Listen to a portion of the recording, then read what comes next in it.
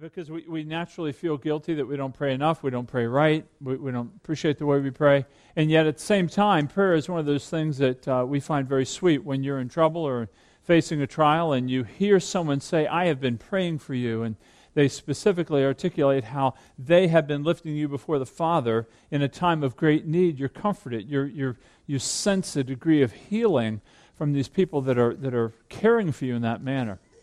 And so prayer can often be sweet and sour, if you will. And I think Paul's going to try to bring those together here in this prayer to the church at Thessalonica. And Paul is really praying for a church here in our passage. He's lifting up a church. In fact, Matthew Henry said he's praying for the prosperity of their souls. So Paul is praying in a way that he wants the soul of this church to be developed incrementally, bettered before that great day. And we're going to look at two parts of this prayer. First, there's kind of a precursor to prayer, that is the heart of Paul, before we talk about the petitions of prayer, which come from the mouth of Paul. So we want to look at two things. Where's Paul's heart in that? And then how it gives birth to the petitions. It is a pattern. I mean, Paul did write this for us. God, by his own grace, inscripturated this, so we can look at this and learn from it, and perhaps, and my hope is that while you may not have prayed for this church, perhaps you do pray, and you pray for many things, I would encourage you to pray for our church in a similar manner as Paul prayed for this church. So if you turn with me to Thessalonians, the first book, chapter 3, verses 9 to 13, and I'll read it for you. 9 to 13 in the third chapter. He says, For what thanksgiving can we return to God for you, for all the joy that we feel for your sake before our God, as we pray most earnestly night and day, that we may see you face to face and supply what is lacking in your faith. Now may our God and Father himself and our Lord Jesus direct our way to you. And may the Lord make you increase and abound in love for one another and for all, as we do for you, so that he may establish your hearts blameless in holiness before our God and Father at the coming of our Lord Jesus with all the saints. Now, we're going to look at two things, as I said, kind of the precursor to prayer. What fuels prayer? And I want to give you a little background here that you don't know from, we haven't covered the first two chapters. But Paul does, as Nick kind of initiated, Paul does have a passion for this church. He loves this church. He planted this church. If you were to go back to Acts 17, verses 1 to 9, you would find out him traveling to Thessalonica and preaching the gospel. And they heard the gospel and they believed. And not only did they believe, but Paul says that he saw that the power of the Spirit had come upon them because they turned from their idols. So you have these pagans worshiping idols. They hear the gospel of this Jesus Christ taking flesh and living and dying and being raised, and they believe. And a church is planted. And they begin to exhibit faith and love to the saints. In fact, the church grew so powerfully and so quickly that the areas around them began to hear about that church that was growing so well. Paul had more than just an excitement over the planning of it. He had a deep concern. He had a deep affection, I would say. In fact, in the 7th verse of the 2nd chapter, he does speak about a nursing mother with her own children. Now, I don't know that you're going to get a tighter bond there. It's not just a nursing mother for children, which they did have in this time, a nursing mother for her very own children. I mean, there's a deep love and affection there. Or in the 8th verse, he says that we longed for, we desired to not only preach the gospel, but to share our very lives with you. He says, because you had become very dear to us. Or if you go to the 11th verse of the 2nd chapter, he says that we were like a father, exhorting you as our children. So you can just hear all this language Paul's using, that this was not a professional position. Paul didn't come and just plant the church as some itinerant minister and then peel and leave. I mean, he has heart affections. In fact, at the end of chapter 2, listen to what he says. He says, for what is our hope or joy or crown of boasting before the Lord Jesus at his coming? So Paul's asking the question, what are we going to be most joyful over? What are we going to boast over? So when Jesus Christ comes, what's going to be the big point? He says this. He says, is it not you? You are our glory and joy. I mean, he has a deep affection for this church. But he also has a deep concern, because Paul planted the church, and if you were to read in Acts, you're going to find out that they ran him out at night. He had to leave at night. He was so threatened. Here's this fledgling little church, planted the gospel took root, and now its founder, its planter, gets pulled out. He's concerned. He's nervous about them. He's concerned about their spirituality. Is it going to hold? Is it going to take? Pastors worry about their churches. Are they going to thrive in times of difficulty? In fact, we read in the beginning of the 3rd chapter, he says, when we could bear it no longer, we were willing to be left behind alone, and we sent Timothy to establish and exhort you in the faith, that you would not be moved by these afflictions. The church was now coming under persecution as well. For this reason, when we could bear it no longer, I sent to learn of your faith, for fear that somehow the tempter had tempted you and our labor would be in vain. Paul's nervous. He's concerned over this church. Why do I say this is a precursor? Well, because the affectionate concern that Paul had for the church moved him to pray. In other words, as you and I move in a sense of growing affections for one another and a deep concern for one another, prayer is a natural response to that. I mean, prayer isn't to be this duty and burden that I'm going to put upon you so that you walk out of here with greater guilt. I don't want to do that. I don't want to give you 10 practical ways to pray. Get colored pens and get a special devotional Bible. And all those things may have a place, but that doesn't incite prayer. It doesn't encourage prayer like your passion for one another. True affection and true concern over the nature of one another in this church.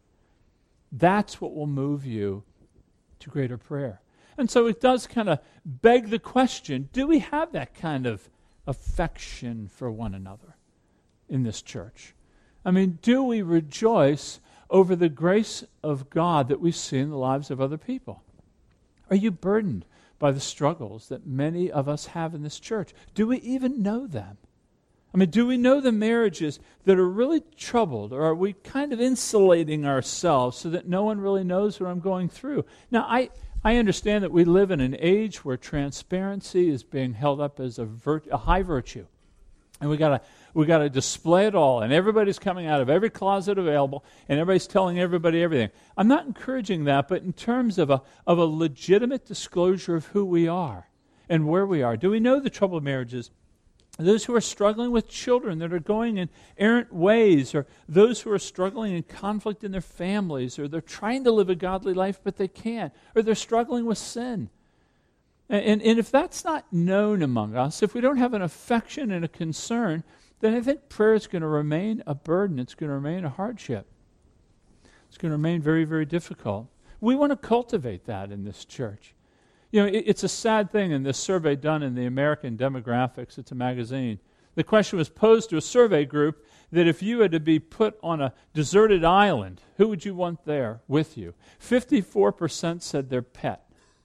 Now, I'm all about a nice pet. If I'm on an island alone, that wouldn't be in my top 3. Or my top 30, actually.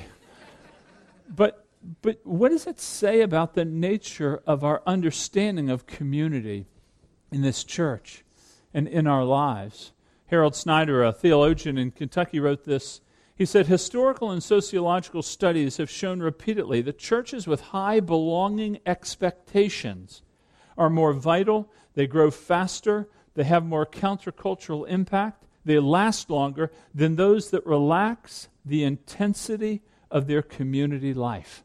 I mean, that's a precursor to prayer. If we're going to look through the series from Paul on prayer, we've got to understand that it's the affection and the concern that we are to have for one another that will give birth to exciting prayer. You don't need to tell a young mother who's just had a child and the child's facing a threatening illness. You don't need to convince her to pray.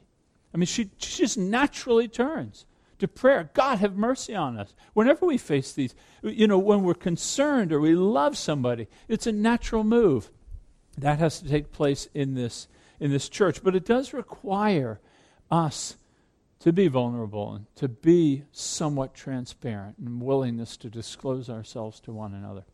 Apart from that, we do live these insular lives where we just don't know everybody. We don't know anybody, and we don't really know, people don't know us, we don't know them, and hence prayer becomes much more of a detached experience. So that's the first thing I'd like to ask you. Do you know? Do you care? Do you want to have deeper affections for people? Do you want to express deeper concern for them? And what's it going to take for you to do that? Okay, that's the first thing. That's a precursor. Now let's look at the petitions of Paul. That's the first part. Here's the second part. The petitions of Paul, because I think they're instructive. Many of us, I think, struggle with prayer because we run out of things to say. And I want to give you things to pray. And so we're going to see the first thing actually is really a word of thanksgiving. Look with me in verse 9. He says this. You can hear now with the backdrop of his love for the church, you can hear his heart. He says, for what thanksgiving can we return to God for you? For all the joy that we feel for your sake before God. So Paul is thanking God for this church. He's thanking them. Now, what would prompt such thanksgiving? Well, remember, as I said, Paul got driven out at night. In fact, the way he verses it in chapter 2, he says, we were torn away from you. You can just hear that heart. We're torn away from you. And he was forced to leave. And so he sent Timothy, and Timothy was going to exhort them in the faith. Paul was in Athens at the time. Couldn't come back. He says that Satan had hindered him. And so he sent Timothy to exhort them in the faith and to give Paul a report. How are they doing? I'm concerned. We saw them grow in Christ, and now we're concerned about where they are. So here's what he writes in chapter 3. He says, but now that Timothy has come to us from you and has brought us the good news of your faith and love, and reported that you always remember us kindly and long to see us as we long to see you.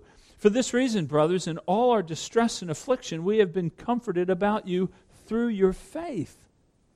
For now we live, knowing that you stand fast in the Lord. Isn't that amazing? For now he lives because he knows they're standing faith. What a commitment to a people. I mean, what an excitement over God's grace in their life that he's rejoicing over. That's it. Paul's giving thanks to God for God being so gracious that a young church under affliction is beginning to grow. Even without leadership, even without developed leadership, the church is growing. And so he's thanking God for that. But notice what he does. This is what I want to pick up with you. Look at what he says. He says, for what thanksgiving can we return to God for you and for all the joy that we feel for your sake before God? He's letting the church know of his excitement in God. He's letting the church know how he is thankful to God for their growth.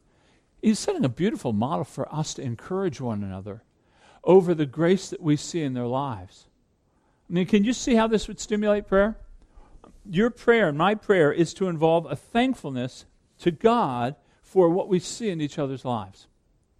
I mean, is there one person in this church that their faith and their perseverance has led you to thank God for seeing it? I mean, those of you who stayed after the service last week and saw the testimonies, heard the testimonies, saw the baptism, I mean, you couldn't have not been encouraged by that.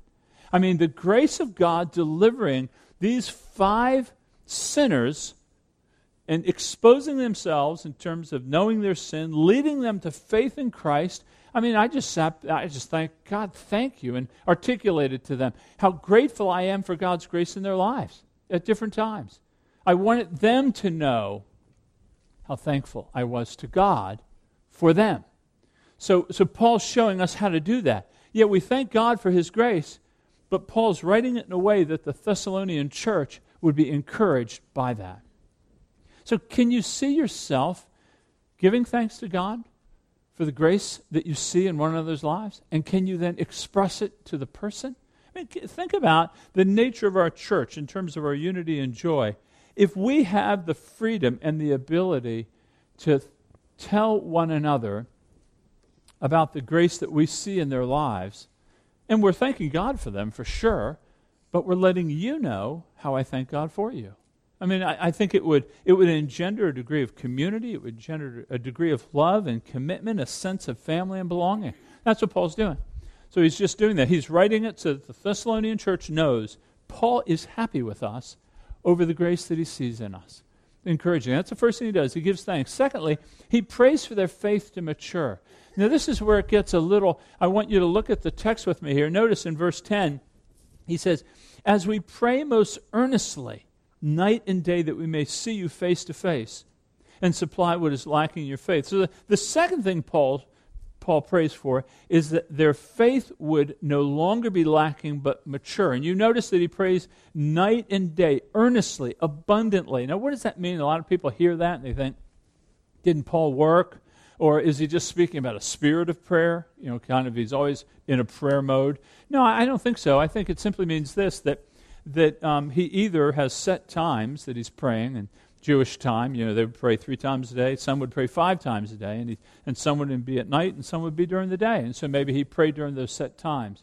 Or perhaps, you know, it says in chapter 2 that he worked. He was a tent maker. He worked night and day, same phrase. So maybe he prayed while he was working. I'm not sure, but he was earnest in praying for their faith to mature. And he prays for God to let him see them face to face. Now, a letter like this letter to the Thessalonians would have been a great encouragement to them, but to see him face to face is different. You know, when Carol and I lived overseas for a couple of years, we'd love letters. We loved letters from home. You'd read them 2, 3, 4 times.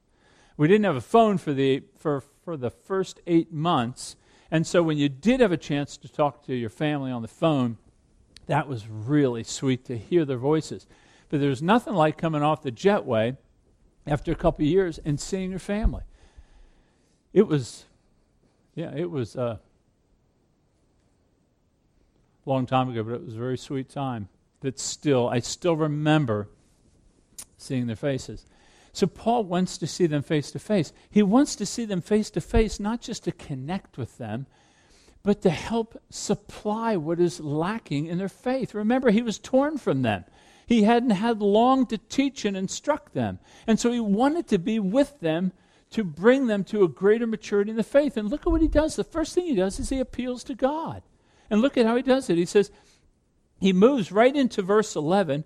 He says, and he slides right into prayer so naturally. Now may our God and our Father himself and our Lord Jesus direct our way to you. What I want you to see, just kind of as an aside, is he puts God, the Father, and the Lord Jesus together in the same sentence. 2 nouns, but a singular verb. In other words, he sees them as the same in equal power and authority. In the same breath, he prays to God the Father, Almighty Yahweh, and he prays to Jesus in the same measure. You know, if you read liberal scholarship, you're going to find that they try to teach that the doctrine of the Trinity and the deity of Christ was a developing doctrine over the centuries. And it was this enamored church lifting up Jesus beyond his true being, making him into a God. He was just a man. But you see, Paul, this was probably one of the first New Testament letters written, maybe 50, 51 AD, and just right out of his breath comes this prayer to God the Father and to the Lord Jesus. Exalted view at a very early stage within Christianity. So he prays that God and the Lord Jesus would direct our way, that as I said, there were impediments that Satan had put up before, and he's appealing to God and God alone, saying, knock them down. I need to see them face to face to supply what is lacking. And the word to supply means to restore, to make complete. It was used for fishermen mending nets. It was used for a surgeon setting a bone. He wants their faith to mature. He wants them to grow up in Christ. He wants them to have a stronger understanding of doctrine and the truth of the Scriptures. And he wants to get there and help them move from being a babe to being an adult. Now, that's what he prays for. He prays for their spiritual, their doctrinal, their theological maturity. Is this something that you can see yourself praying for people? That they would be mature spiritually? Do you realize that the most common and the most dangerous error in Christendom, or one of them, is the fact that we've bought into this idea that we need faith to be converted into Christianity, but then we just take sanctification on, kind of roll up our sleeves, and we get to work right now, as opposed to still needing that fight for faith to grow in the faith. I mean, I don't need to point out to you all the jokes about they thought, when they do these biblical literacy surveys and, who's Joan of Arc? Well, that's Noah's wife. Well, it isn't, and people don't realize it. Perhaps you just didn't realize that. The reality of it is that we're great at evangelism, but the Bible calls us to make disciples, not evangelists. And so Paul is praying for this spiritual maturity. And it's not some mystical thing that we're looking for. Your spirituality will grow and develop and mature through the means of grace that God has given us, through the preaching of the Word, through prayer, through Bible study, through fellowship with one another. So we're called to pray for that. We're not just giving thanks to God for one another here, but we're praying that you would develop, that you would love Christ more at the end of this year than you did at the end of last year. And that there are means of grace that we have to involve ourselves in to tap into that growth. But what I love about what Paul's doing here is he still wants to do it face to face. He's not just praying in a closet saying to God, strengthen Christ's covenant church. He wants to involve himself in their strengthening. He wants to move toward them to be with them. That's why he says, make our way, direct our way to them. Let me see them face to face. Paul sees that the church is the incubator of faith. You will not grow apart from the fellowship you have in this church. You can't do it. There's an increasing population of spiritual people in our country called nones. They're not affiliated with any denomination. They don't go to church. They will claim the title Christian, but they don't associate themselves with any. In fact, in one survey done by George Barna, a question regarding the church, one respondent said, I am my own church. It's totally contrary. The Scriptures would know nothing of that attitude. The church is the incubator of faith. The church is where we are involving ourselves in one another's lives so as to develop this spiritual maturity. I think we've lost a sense of this. Now, my fear is that as our culture begins to slide sideways, that you're going to find fellowship to be sweeter. We know this is the case. Dietrich Bonhoeffer was that Lutheran minister back in the mid-20th century. He lived in Germany, preached in Germany. When Hitler rose and Nazism took over, gospel preaching churches were beginning to close up. The state church remained. He was not part of the state church, but he was a part of a gospel preaching church, and they went underground. And if you read his book, Life Together, he speaks about his experience of living in a communal setting with other believers under the press of Nazism. And here's what he writes, because he writes about those people who had fellowship once, but then it was taken from them, and how much we who haven't had fellowship taken from us, should appreciate it. Here's what he writes. He says, it is easily forgotten that the fellowship of the Christian brethren is a gift of grace, a gift of the kingdom of God, that any day may be taken from us, that the time that still separates us from utter loneliness may be brief indeed. He knew there was going to be further fracturing of his community.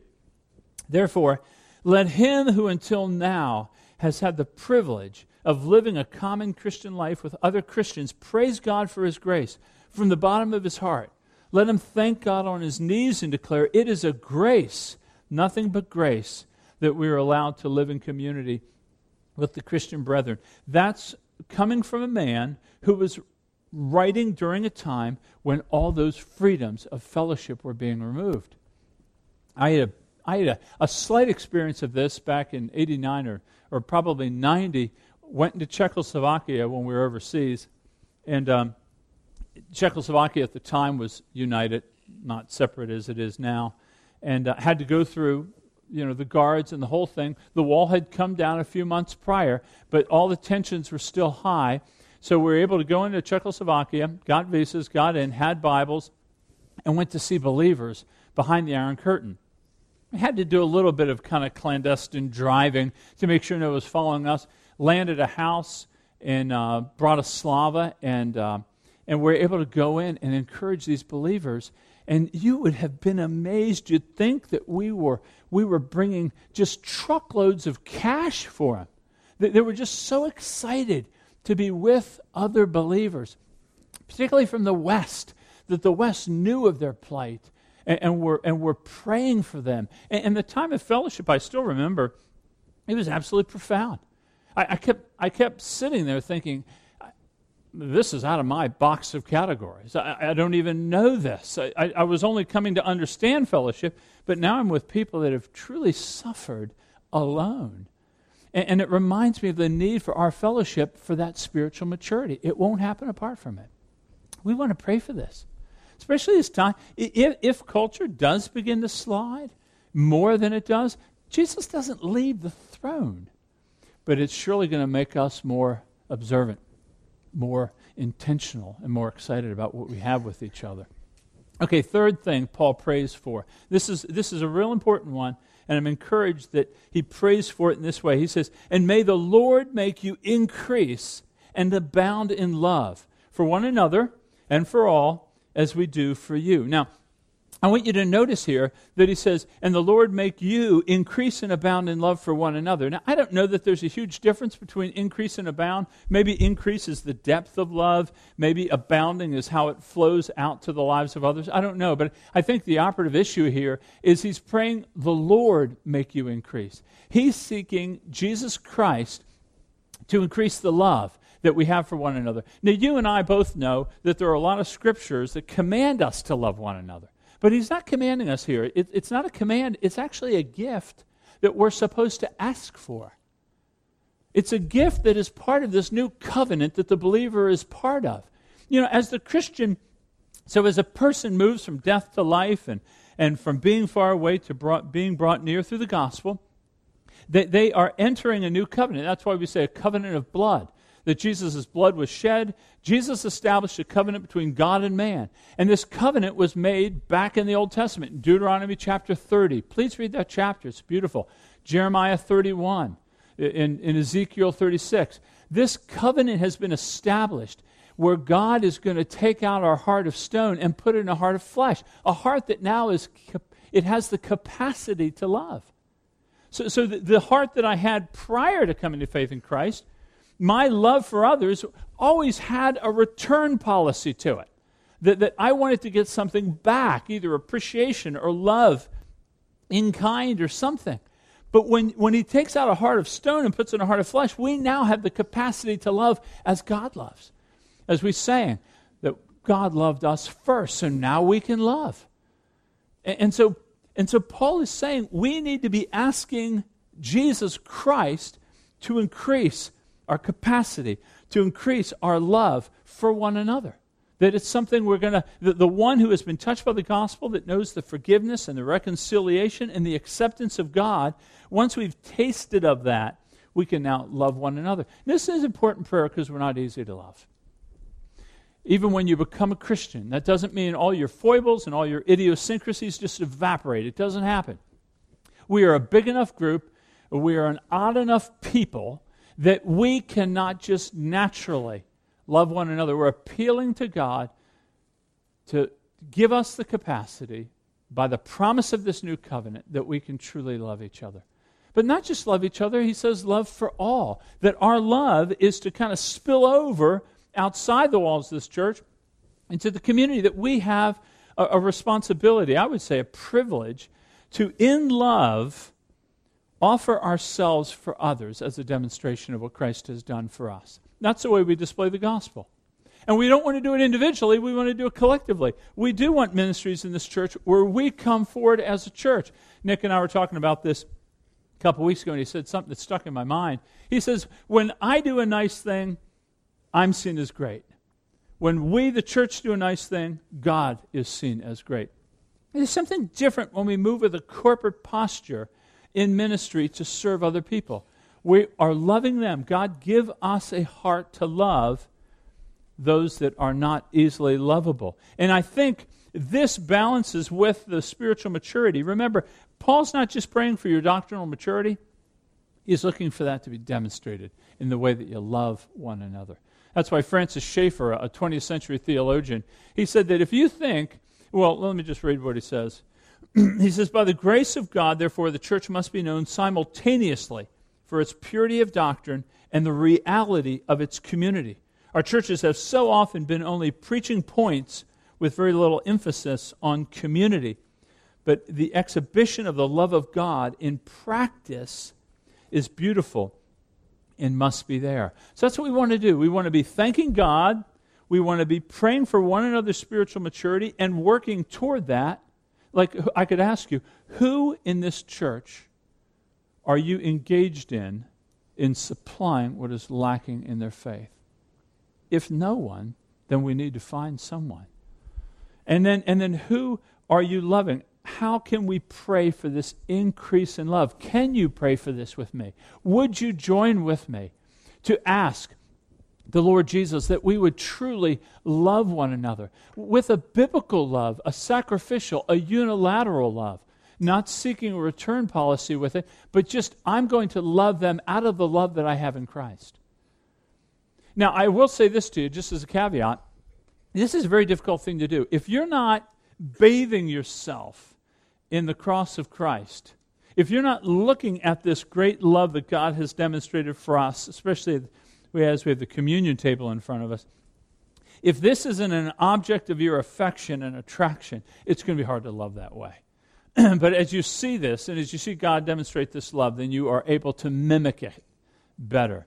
Okay, the fourth thing that we're called to pray for is holiness. And you see this in verse 13. I want you to see, he says, so that he may establish your hearts blameless in holiness before God our Father and at the coming of our Lord Jesus with all the saints.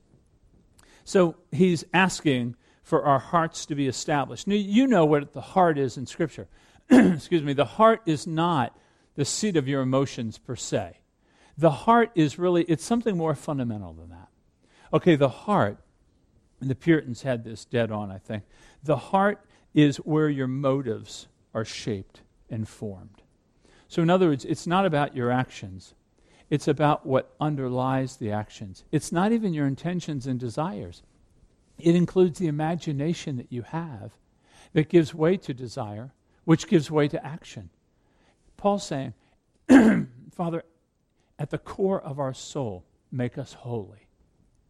In other words, I'm not worried about some external conformity to some moral code. God, make us holy at the core so that the stuff at the very bottom of Tom's soul, that his imaginations, his motivations, that's where he would be holy. And then out of that flows actions. We don't need to tell you how to act if those are holy. And the holiness that he's praying for isn't driven by some code established by the world or Western culture. It's established by the very character of God. And you can't do this in isolation. I don't want you thinking, that's a good point about holiness. I really got to try harder. It's done in community. I want you to notice a little prepositional phrase here in verse 13. Notice he says, so that he may establish us. In other words, you cannot grow in holiness apart from being in a community where love is increasing and abounding. Notice in verse 12 he says, may the Lord make you increase and abound in love for one another and for all as we do for you, so that he may establish your hearts blameless. In other words, it's in the community of faith that we're going to grow in holiness. It's being in a community where we forgive one another, we embrace one another, we accept one another, we rebuke one another, we love one another. It's in this community that we're finally safe enough to say, hey, I need help with this sin, with that sin. Please, I want to open my life to you. I want you to speak into my life. That won't take place outside of a community of love. But we need that. We need each other because we succumb to the deceitfulness of our own hearts and sin. So that's what he's praying for. But he's praying for this, and we're called to pray for each other's holiness in light of that day when he comes back with his saints. Some of your Bibles may have holy ones. Probably he's referencing the angels, and he's referencing those who have departed in Christ before his return. But the day is coming, and the day is going to be glorious, and he's saying, if we don't pray for our church's holiness, will we be ready? The prayer is a means of being ready to be holy when he returns. Can you see praying for one another's holiness? Can you imagine lifting up one another, praying that God would help us put aside the idolatries of our life? Listen, idolatry is really the root of sin. All sin is transgression against God's will. But idolatry is a good way of looking at it. The things that I love, the things that I set as goals in my life and I pursue, those things are often that which displaces God from my life. And so could we pray, God, reveal to us as a church the things that we love more than you. Father, reveal to our church the brevity of our lives. Why can't we, like the psalmist in the 39th Psalm, say, let me see how fleeting my life is. That's a prayer. He is praying that God would let him see how fleeting our lives are. Could we not pray for that for each other? Could we not pray that we would embrace more of a pilgrim mentality? We're very comfortable in this life, but this isn't our home. This place is not your home. It feels like it to me. I'm going to go to a home. I'm going to be comfortable in a home, but I got to keep reminding myself that isn't my home. And I need help in that, as I think you do. And so we see Paul's prayer, the first precursor. Do we have a heart for one another? Do we have this affectionate concern? If we don't have that, that's where we start. And that's going to give way to prayer. And then when we pray, we want to be thankful to God for the grace of one another's life, and we want to give word to it. We want to pray for a maturing faith, and we want to avail ourselves in terms of producing that within one another. We want to seek God's grace for a greater love and zeal for one another. And then we want to pray for the holiness. Now, perhaps you haven't been praying this way for the church. I'd ask you to begin with me over these next 5 weeks. Let's try to set some new patterns in place about how we're going to pray. Take this scripture and just, Google it, grab it, and break down the phrases in terms of petitions, print it, stick it in your Bible, and then begin to pray for the church. I'm going to start in the alphabet. Most of you have, address books that we give out. Just start praying for people in the church for this. And let's trust that God, as he did for Paul, will move among us, moving us for that day that comes. Let me pray for us, and then we'll begin to celebrate communion. Father, thank you for your word. It's profound. It's beyond measure. Trouble grasping it all, Father. Really do. I would pray first for us, Lord, that you would enlarge our hearts. Enlarge our hearts, that our affection and our spiritual concern for one another would increase. And out of that, Father, would flow a greater zeal and desire to pray for and lift one another up as we see that day approaching where Christ will return with all of his saints. And I pray this in the name of Jesus. Amen.